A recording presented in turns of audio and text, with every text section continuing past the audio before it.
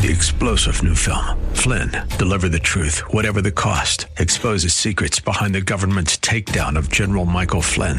Flynn knew what the intel world had been up to. He ordered the first audit of the use of contractors. This set off alarm bells. He told the truth. He was the most dangerous person for Donald Trump to hire. They had to get rid of Flynn. Flynn, deliver the truth, whatever the cost. Available now. Watch it today. Go to salemnow.com. salemnow.com. Thanks for listening to the Town Hall Review with Hugh Hewitt podcast, bringing to you the best voices on the stories and issues that matter. Helping make it all possible is the generous partnership with the Pepperdine Graduate School of Public Policy. Here's another piece I'll trust you enjoy. Welcome back, America. Normally I joke with Congressman Michael Gallagher about the pitiful Packers, but not this morning because everything is broken in Afghanistan. It is actually a tragedy unfolding before our eyes. Congressman Mike Gallagher serves on the Armed Services Committee of the House of Representatives, a member of the Nixon Seminar. Good morning, Congressman. How are you? Well, I've been without power here for about 12 hours in Green Bay, and I know you're going to turn that into a Packers joke because Wayne tried to do the same thing to me earlier, but we're getting by. We're getting by, Hugh. What is Aaron Rodgers in charge of the repair effort? He's not showing up for minicamp. He's not there for the training camp, so I assume he's not. He is. He's back. He's back. All's well in Packer world. Jordan Love is taking all the snaps, friend. You know that. He's taking all the snaps. It's a matter of time till he's gone, the Rodgers era setting. But seriously, the Afghan stuff, let's concentrate on that. I have never seen us bug out this way since 1975. This is the worst. And we're just running away, Mike Gallagher. Well, 1975, I think, is the opposite analogy. I mean, this is the Saigon moment, and it is going to have an adverse impact on American deterrence around the world. If you're watching the way in which this is being done, you're questioning America's commitment to our friends, commitment to our allies on the ground who fought with us. And I would say this, reasonable people can disagree about our forced presence in Afghanistan, how quickly to wind down, whether we need an enduring presence. I am for an enduring presence that secures Kabul and Bagram and allows us to conduct not just counterterrorism operations, but great power competition in the region, particularly given China's interest in Pakistan and the Gwadar port. However, I don't think anybody, even the most ardent proponent of getting out of Afghanistan can defend the way in which this is being done and just how ham-handed it is. Everything from just announcing the withdrawal on, the anniversary of September 11th to not having a plan for taking care of, the SIP visa issue for interpreters that risk their life to work with us. This has been an absolute disaster from the White House. And again, I just fear it's going to undermine the credibility of America's deterrent around the world, not just in Afghanistan. It's a bug out. Biden's bug out. And this was not what Trump proposed. I've talked to the National Security Advisor, Robert O'Brien, who served under President Trump. They intended to leave. They intended to leave an Afghanistan that was intact, supported by air support. And this is a bug out. And by that, I don't even think the embassy will be open in a month, Mike Gallagher. Do you? No. I mean, look, we already have half a dozen of Afghanistan's 34 provincial capital cities that have fallen to the Taliban since late last week. I mean, this is happening at a much more rapid pace than our intelligence community predicted, but it should have been predictable given the speed with which we bugged out. I mean, it's just a heartbreaking disaster. And, Hugh, if the goal was to free up resources, to focus on China, focus on the Indo-Pacific theater, an understandable goal, well, it's actually counterproductive to that effort because we have been forced to send a carrier from the Indo-Pacific to cover the withdrawal. I think the first time since the early 2000s that we've had to do that. Because we are now trying to adopt some overwatch posture in Afghanistan, that means we're going to further stress our Navy and Air Force assets, which are precisely the assets that you will need in the Indo-Pacific theater. So it fails on its own terms. It fails under the idea that you're trying to free up resources for the China fight, because it's not freeing up resources for the China fight. This is a surrender. It is a black mark on U.S. foreign policy. And if you add on to that just the overall confusion of our policy in the Middle East, the confusion of friends and enemies, and the really pathetic attempt to resuscitate the lifeless corpse of the Iran deal, you're going to see another disaster in the Middle East that will screw up our entire ability to get serious and tough on China, because we're going to be forced to deal with chaos in a second priority theater. The Biden bug out also reminds of Jimmy Carter, because at the same time that we are withdrawing from the world and allowing chaos to reign, we are not spending anything on defense. I can't even believe that we have $1 trillion in infrastructure, $3.5 trillion in additional spending voted last night. It hadn't come to the House yet, but something will pass. They're going to spend trillions of dollars on top of the $3 to $4 trillion we spent last year. So $8 trillion, more than we spent on World War II and one combined in the Vietnam War. And there's no money for defense in that. There's no plus up.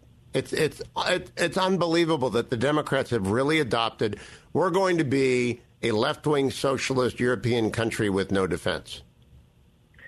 At the highest levels of spending since World War II, as you point out, but they are unwilling to spend the minimum necessary to prevent World War III.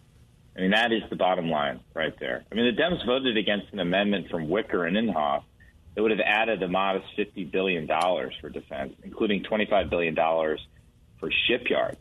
Is that not critical infrastructure right there? I mean, this thing includes Green New Deal policies that would tax American energy producers. I mean, the American energy revolution has given us this massive geopolitical gift, and it seems as if we're intent on squandering that gift. I mean, this includes a program to push U.S. to receive 80% of electricity from clean sources by 2030, according to the Wall Street Journal.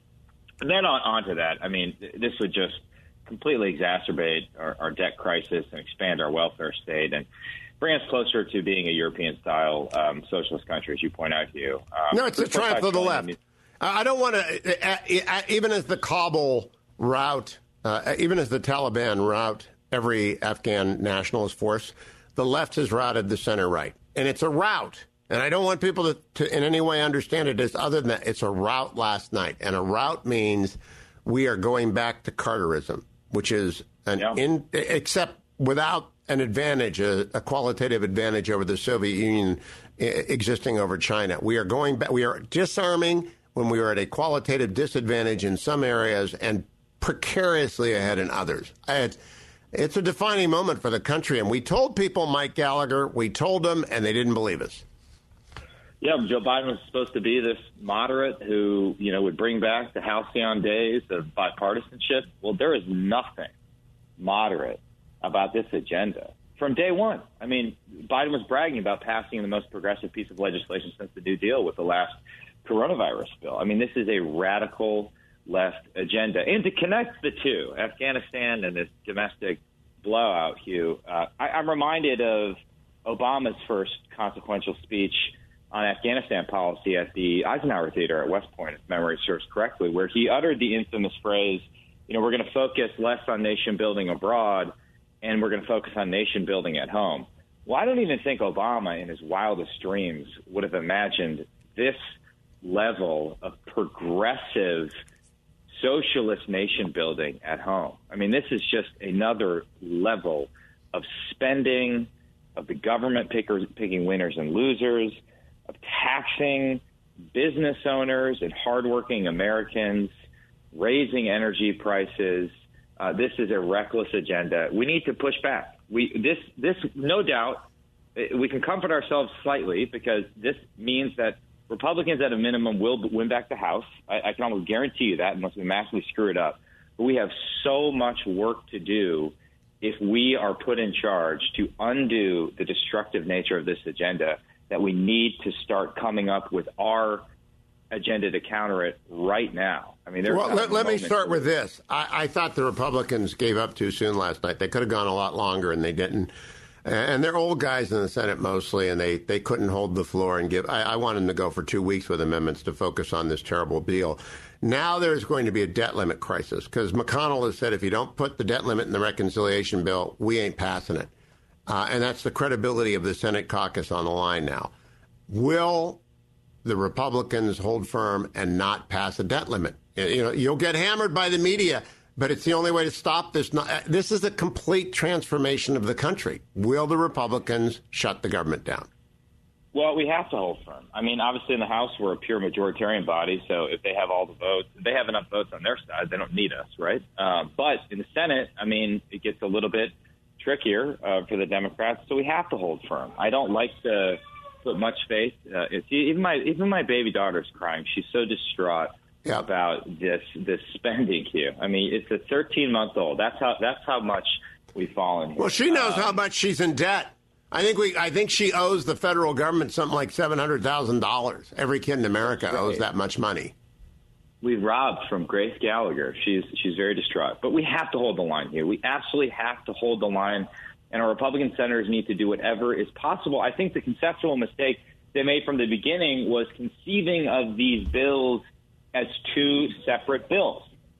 The infrastructure bill and then the $3.5 trillion reconciliation bill, when, of course, the Democrats had always linked them. Nancy Pelosi had explicitly talked about linking them, as had President Biden. And so we have to consider this as one giant progressive package, not in isolation. And we have to do everything possible, wielding every parliamentary tool at our disposal to hold the line, because this will fundamentally transform America. I believe this will fundamentally transform America, not for the better, for the much, much, much worse. No, it's a defeat of freedom. But I am hopeful that McConnell, I would have voted for the $1 trillion in infrastructure as a proof that the Republicans will do a lot with the new president, more than I would normally do, to try and stop the $3.5 trillion in the transformation. But it didn't work. Sinema and Manchin went along with it. Didn't work. We put everything on Sinema, Manchin, Hassan, Feinstein, and they all voted for a repeal of freedom. And they really did. It's that radical. I want you to have the last word. I'm not given to hyperbole. It's a complete redoing of America. No, I agree with you. I guess on infrastructure, I would only say, look how far and quickly the goalposts have shifted, because in my freshman term in the 115th Congress in 2017, we were talking about a $200 billion infrastructure bill.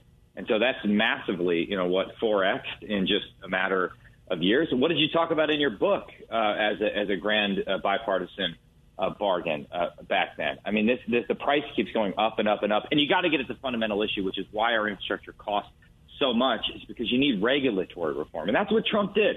Trump had a very ambitious NEPA regulatory reform agenda. That's the real bipartisan foundation for infrastructure. It's reg reform in return for a smart investment of money. People don't want that. What they're getting is a massive expansion of government employees who will enjoy comfortable incomes and benefits for life. The country is splitting into those who work for the government and those who don't. Thanks for listening to the Town Hall Review. Our program is coming today in partnership with the Pepperdine Graduate School of Public Policy. It's America's most unique graduate leadership programs offered on Pepperdine's breathtaking campus in Malibu, California. Learn more at publicpolicy.pepperdine.edu. If you're enjoying the podcast, please tell a friend to go to Town Hall Review and sign up as well today.